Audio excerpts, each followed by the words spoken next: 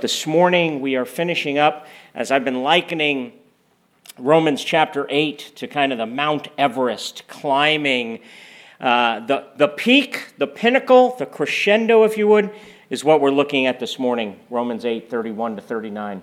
Let's pray together, and then we'll look at the text of Scripture. God, thank you that you have revealed your very self to us in your word. You've given us your heart. You share your love, your purpose, your will, your agenda. And so now may we submit to the Spirit's teaching in our lives, individually and corporately, and have your way with us. In Jesus' name, amen. I will ask you one more time, if you are able, to stand for the reading of God's word. Romans chapter 8, verses 31 to 39. Paul says, "What then shall we say to these things? If God is for us, who can be against us? He who did not spare his own son, but gave him up for us all, how will he not also with him graciously give us all things? Who shall bring any charge against God's elect? It is God who justifies. Who is to condemn? Christ Jesus is the one who died.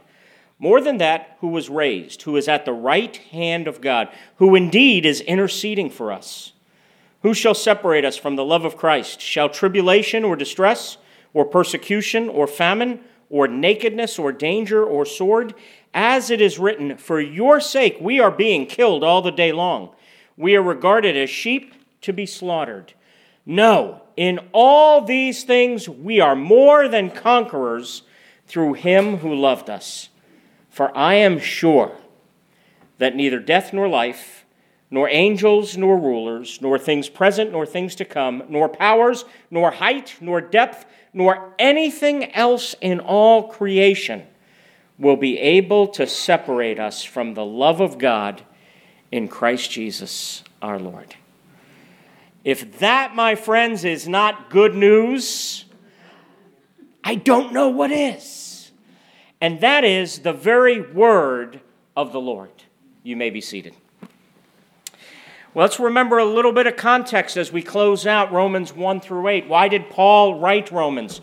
We like to think of Paul primarily as a theologian or as a scholar or maybe a pastor.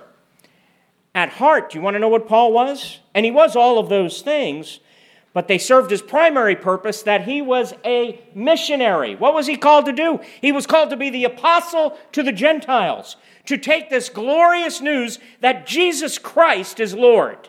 Think about it in that context. Not the Roman emperor, not Nero, not anything else, but the world's true Lord is Jesus Christ. And Paul's heart was to take that message, that glorious news, that hope to the ends of the earth. Now, the ends of the earth that they knew of it back then, that they were aware of, was places like Spain. So what did Paul want to do? He wanted to go to the seat of the Roman Empire, which was Rome, the capital of it.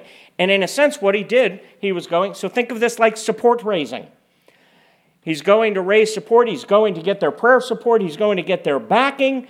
And so what does he do? He sends ahead this letter that is, in one sense, his spiritual resume. In one sense, it's a statement of belief. It's Paul's confession of faith saying, here's what I'm all about, Rome.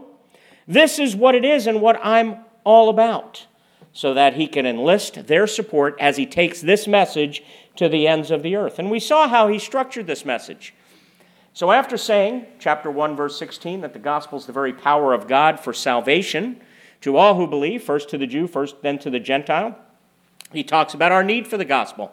And then he introduces the glorious doctrine of justification by faith, that we are justified, this legal act of God based on the work of Jesus Christ, that we're forgiven and declared righteous.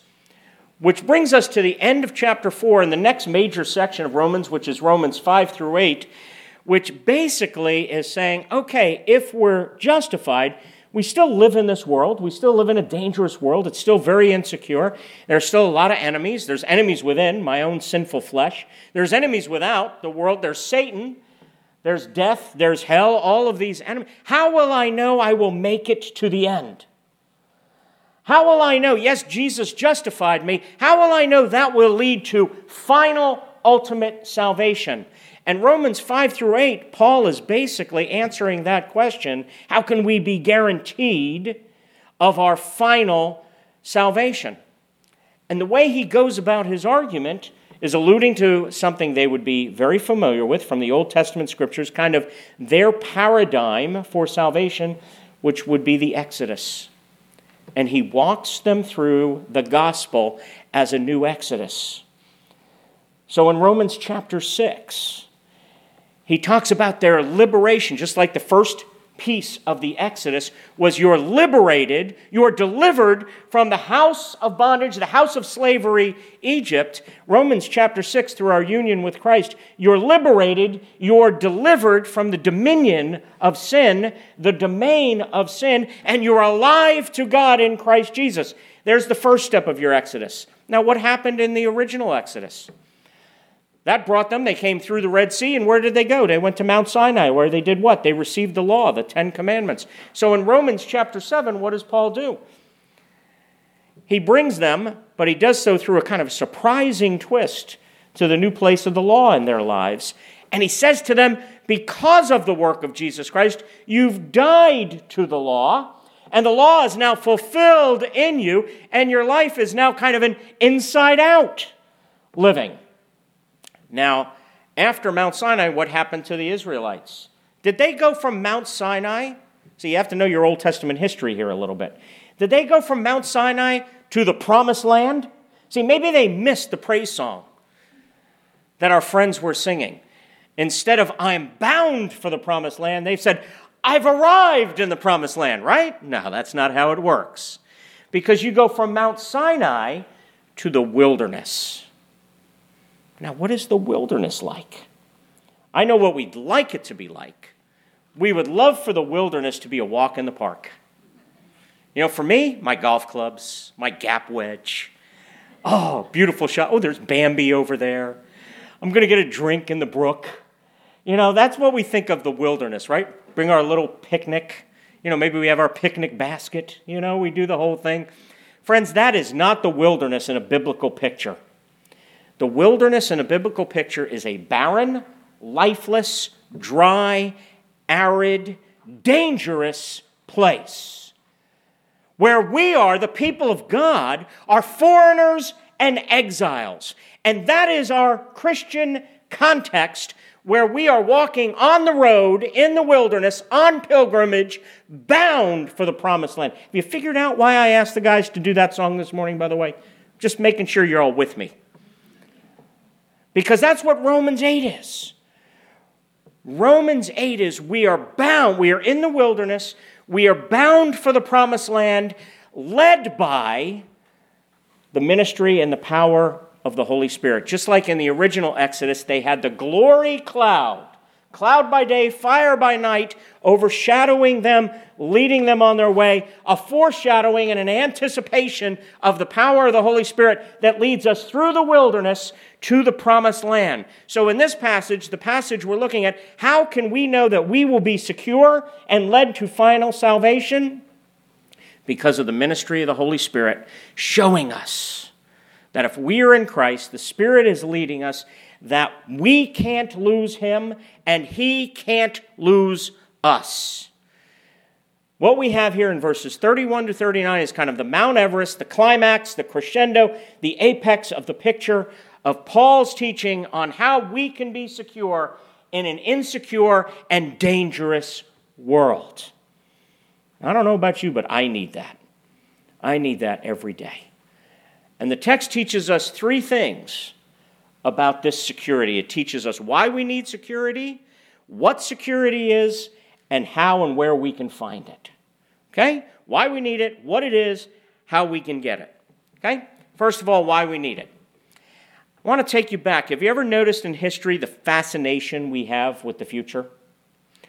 How many of you remember all the hoopla 19 years ago regarding Y2K? Remember Y2K? Evie and I and Joel were living in Oklahoma at the time. And Y2K, you know, in Oklahoma, you've got your safe, your storm closet for tornadoes. I mean, storm houses were being built for Y2K. I mean, because Who knew what was going to happen the moment it struck 12:00 on January 1st? Computers were going to shut down. I know that the TV show Lost wasn't around yet, but I think we were expecting planes to fall out of the sky. Everything was going to come crashing down. It was before Walking Dead. There were going to be zombies all over. I mean, the world was going to come to an end. That New Year's Eve, and I fall asleep at New Year's Eve usually around 9:30. So I'm really not a good party type person. But that particular night, I was up. And not just because it was 19 years ago and I was 19 years younger, but I was up. I was like, what's going to happen at 12 o'clock on Y2K? And of course, what happened at 12 o'clock? Absolutely nothing. 12:01 happened, 12:02. I said, I could have been asleep 3 hours ago. But have you ever thought why we have this fascination with the future? It has to do with who we are. That we're made in the image of God, and as such, being made in the image of God, having the ability to be rational, to think, to be logical, we have the unique ability to look in the future, not to know what is going to happen as much as we try, but to think about it, to plan for it, to prepare for it. We also can hopefully look into the past and learn from our past, not that we always do that. But we need to dig a little deeper. The real reason we are so concerned with the future is we do want to know what's going to happen to us. We want to be in control of our lives. We don't want to just understand or know the facts. And that is because intuitively we are insecure people. There, I told you, you're insecure. I am too. Living in an insecure world. We don't want to simply know the objective facts. We are interested in knowing, will we be okay? Will we be safe? And there's a reason for this. There's a reason for this. It's built into us. We were created, think about our original creation. We were created for the Garden of Eden. We were designed to be in a safe place, where both physically and spiritually we were in a safe environment where we worship God and love one another. And if we look at this passage, Paul is telling us how we can be secure, but he's starting why we need secure. As I've said from the beginning, Paul never sugarcoats reality. And if you look with me down at verse 35, look at what he says. Talk about why we need security. He says, who shall separate us from the love of Christ? Now look at what he lists. Shall tribulation, or distress, or persecution, or famine, or nakedness, or danger, or sword? Do you know what Paul is saying? He's saying, guess what you can expect in life?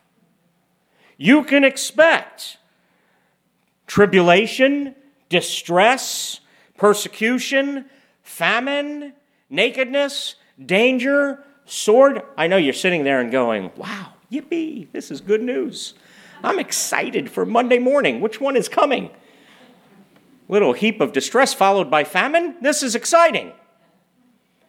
But what Paul is saying is you're on the road bound for the promised land, not yet in the promised land. And what we continually try to do is to make our permanent home here, rather than having the mindset that we're foreigners, that we're exiles, that we're missionaries, that we're on pilgrimage. We want to make our home here in finite created things. So we invest everything in our families and our relationships and our friendships and our portfolios and our financial security and our careers. And these are good gifts. I'm not telling you not to enjoy your family. I'm saying it's a created, finite thing. Don't make it an infinite, ultimate thing. That's where Jamie Smith was right. God wants us coming to worship to retrain and recalibrate our hearts, because the problem with our hearts is we're taking gifts and we're making them ultimate. Where God wants only Himself to be ultimate. None of those gifts will satisfy your heart. None of those gifts will ultimately satisfy you. Only Christ. So we need to acknowledge we need security. We live in a world that's dangerous. We live in an insecure environment. And we have to quit denying and suppressing our need and acknowledge it. We have to acknowledge our need, that we face distress and danger and nakedness and sword and famine and persecution. We're foreigners and exiles in a world. Secondly, we need to recognize what security is. And it's very important for us to realize that security is two-dimensional. We need to recognize as human beings, we have been created by God, both physical and non-physical, material and immaterial, body and soul. Not simply one or the other, but both. God created us both. He's redeemed us both. He's restoring both body and soul. Most of the errors in the world, and oftentimes in religion, go on one side or the other. Take science, for instance. Science is always trying to solve our physical problems, but oftentimes ignoring or at the expense of spiritual or moral issues. Take, on the other hand, Eastern religions. They're focused on the spiritual, but they ignore the health of the physical. But see, we have to recognize that we are more than physical beings. We are physical and spiritual beings, and God is interested in all of us holistically as human beings. Look again with me at verse 37. See, how are we, think about this, how are we more than conquerors?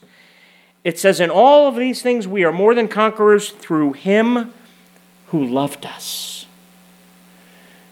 You want to know what I think is the most difficult thing to do in the Christian life? It's not your spiritual disciplines. It's not your duties. It's actually resting and being secure in the love of Jesus Christ. I actually think that's the most challenging thing to do in the Christian life, is to rest. Jesus said, "Come to me, all you who are weary and heavy laden and burdened." And first of all, here's what I don't think he meant. He didn't say that you're weary and heavy burdened largely because you're working a 9-to-5 job and stuff. We all have to do that. I think the chief thing that makes us weary and heavy laden is the burden of being like that hamster in the wheel, constantly going, trying to prove ourselves, vindicate ourselves, justify ourselves, make sure we're safe and secure and okay. And we have to admit that's our tendency. We're insecure people whose tendency is always to justify ourselves. And we need to recognize that it is only through Jesus' love that we're more than conquerors. That's why Jesus said to his disciples, John chapter 15, he said, "Abide in my love." He says, "As the Father loved me." And I just pause there. See, we have to slow down when we read the scripture. Think about that for a second. As the Father loved me. How much do you think the Father loved Jesus? A little bit? Only when he was a good boy somehow? As the Father loved me, Jesus says, so have I loved you. Jesus loves us with the same love that the Father loves him.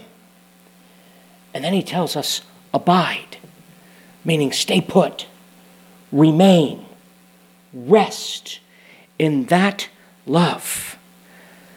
See, think about it. That to me is the hardest thing to do.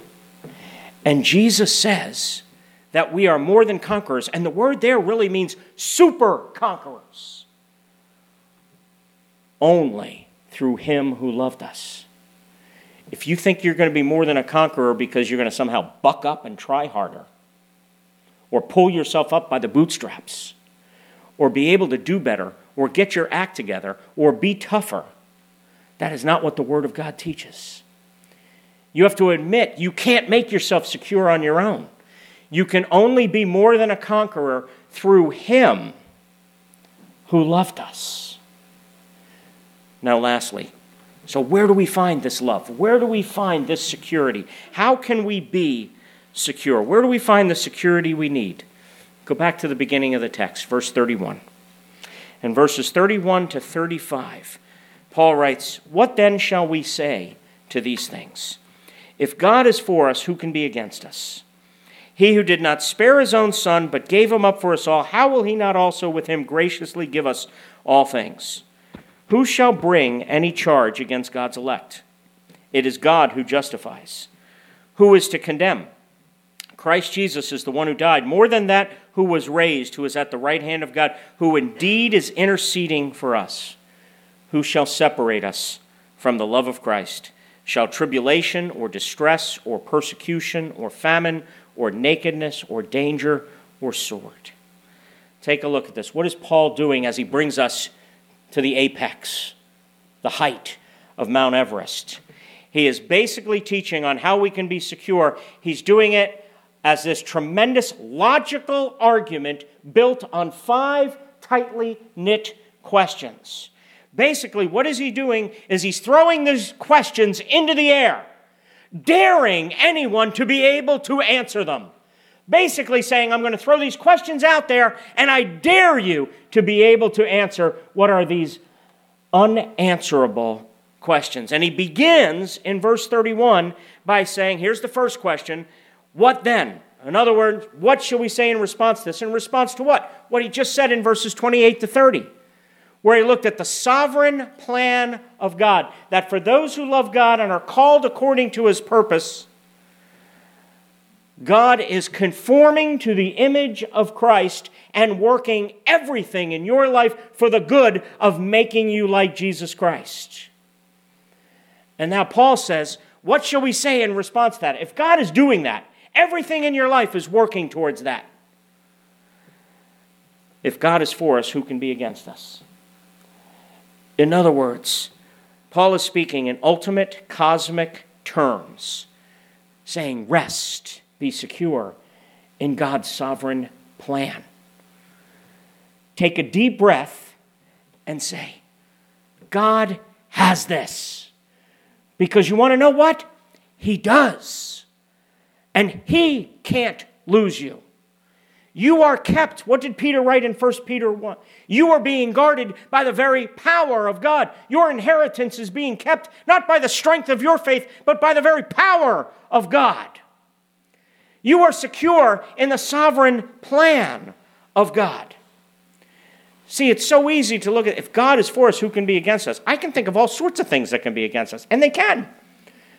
Your health can be against you. Other people can be against you.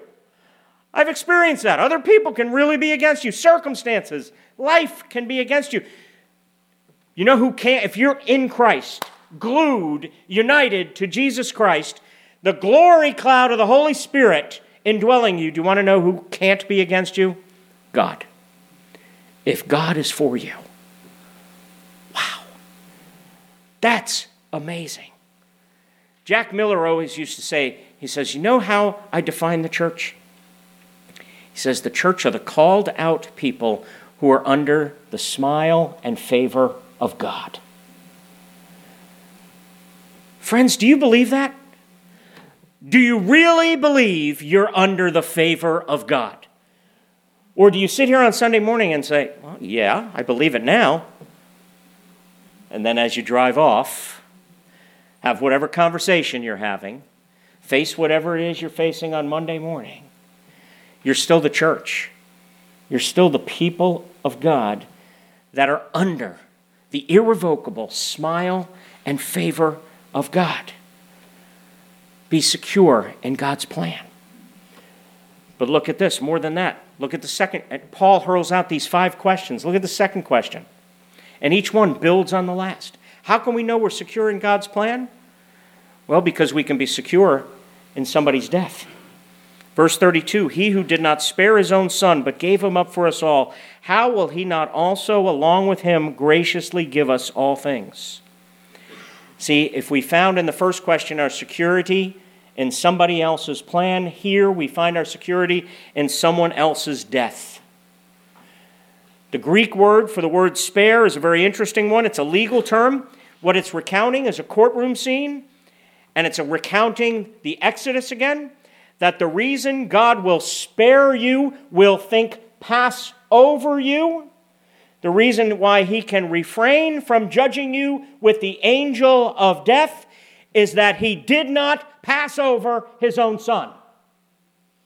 He did not spare his own son. He did not refrain from doing something to Jesus. That is, God did not refrain from punishing, from judging, from executing justice, ultimate justice, on Jesus for your sins and for my sins. And so the logic of this passage, of this question is, how will he who for you was not willing to spare his own son, how will he not also graciously give you everything you need? And that gives you ultimate security.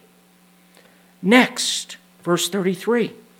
Who will bring any charge against those whom God has chosen? It is God who justifies. Now he's saying, okay, if you're secure in someone else's plan, you're secure in someone else's death, be secure in someone else's record. Again, look at the legal judicial language. Who's going to bring a charge against someone God has justified?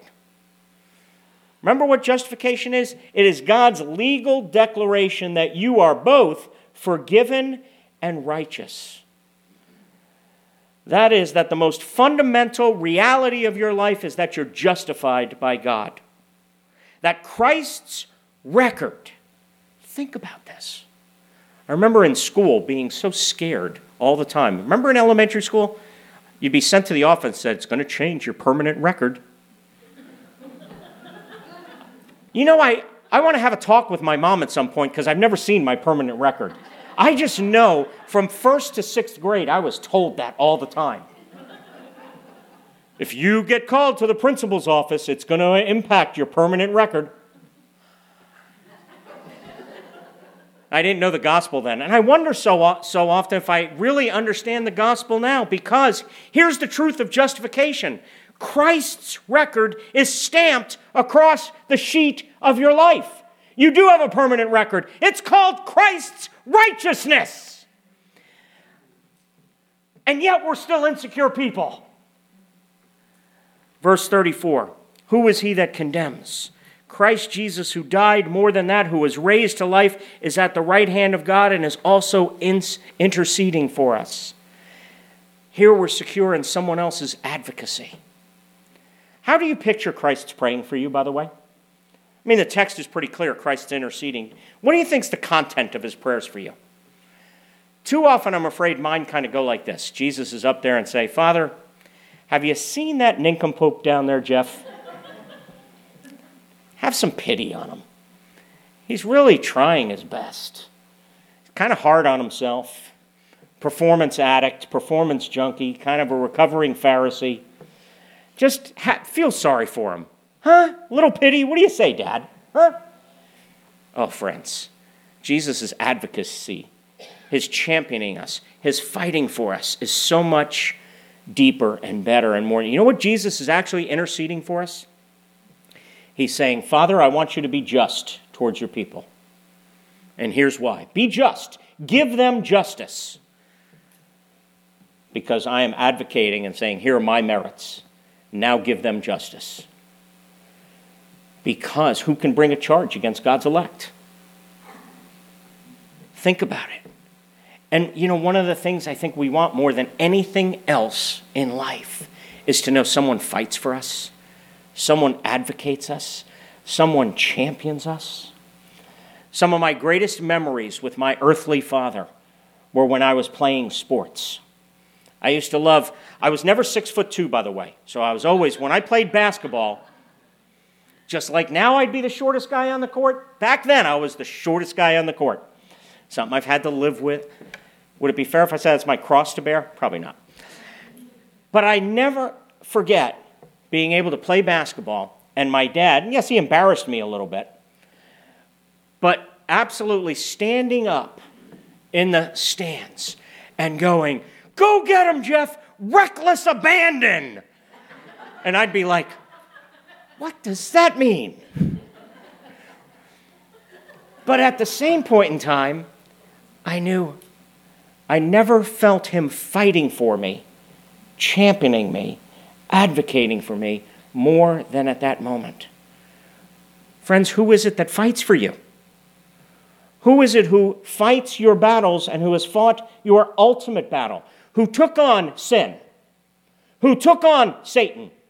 Who took on death? Who took on hell for you?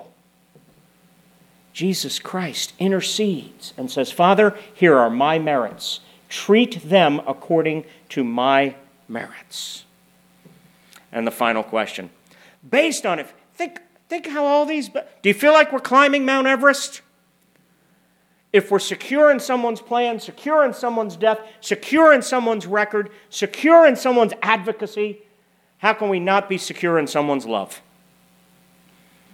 He says, who shall separate us from the love of Christ? We are more than conquerors. And so based on all this, he makes the conclusion, he draws the conclusion. Verse 38, for I am sure, I think it out. I have logicked this out, and I am convinced, even though I am being led as a sheep to the slaughter, I'm a foreigner in exile, I face danger and distress and famine and nakedness and persecution and sword, I am sure that neither death nor life, nor angels nor rulers, nor things present nor things to come, nor powers, nor height nor depth, nor anything else in all creation will be able to separate us from the love of God in Christ Jesus our Lord. And how will that make us different if we begin to say, if we begin our morning prayers, Lord, I'm insecure, my heart is cold, I don't just need doctrinal nuggets. I need truth, capital T, who is Jesus, because he is the truth. I need gospel truth. I need his plan, his death, his record, his advocacy, his love. Imagine if we could be secure in his love, the difference it would make as we related to God and others. We wouldn't have to relate to others needing their affirmation, needing their approval, needing their validation. We wouldn't have to relate to others needing them to come through for us. And can you imagine what kind of church we could be if we related to... Imagine having a competition and fighting, going, I'm secure in Jesus' love, you're secure in Jesus' love. We're basically going at it, seeing who can do what's best for the other person. And then imagine if the world begins to see that.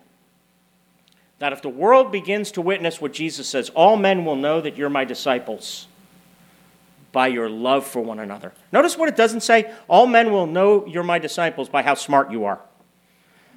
Men will know you're my disciples by the quality of your argumentation. All men will know you're my disciples because you have the most polished programs in the world. All men will know you're my disciples by your love for one another.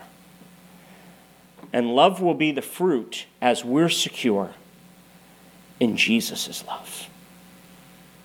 Oh, that we would make it our vision and our prayer to rest in his love. Father, I praise you that we are safe. In this insecure, dangerous world, our safety is in Jesus.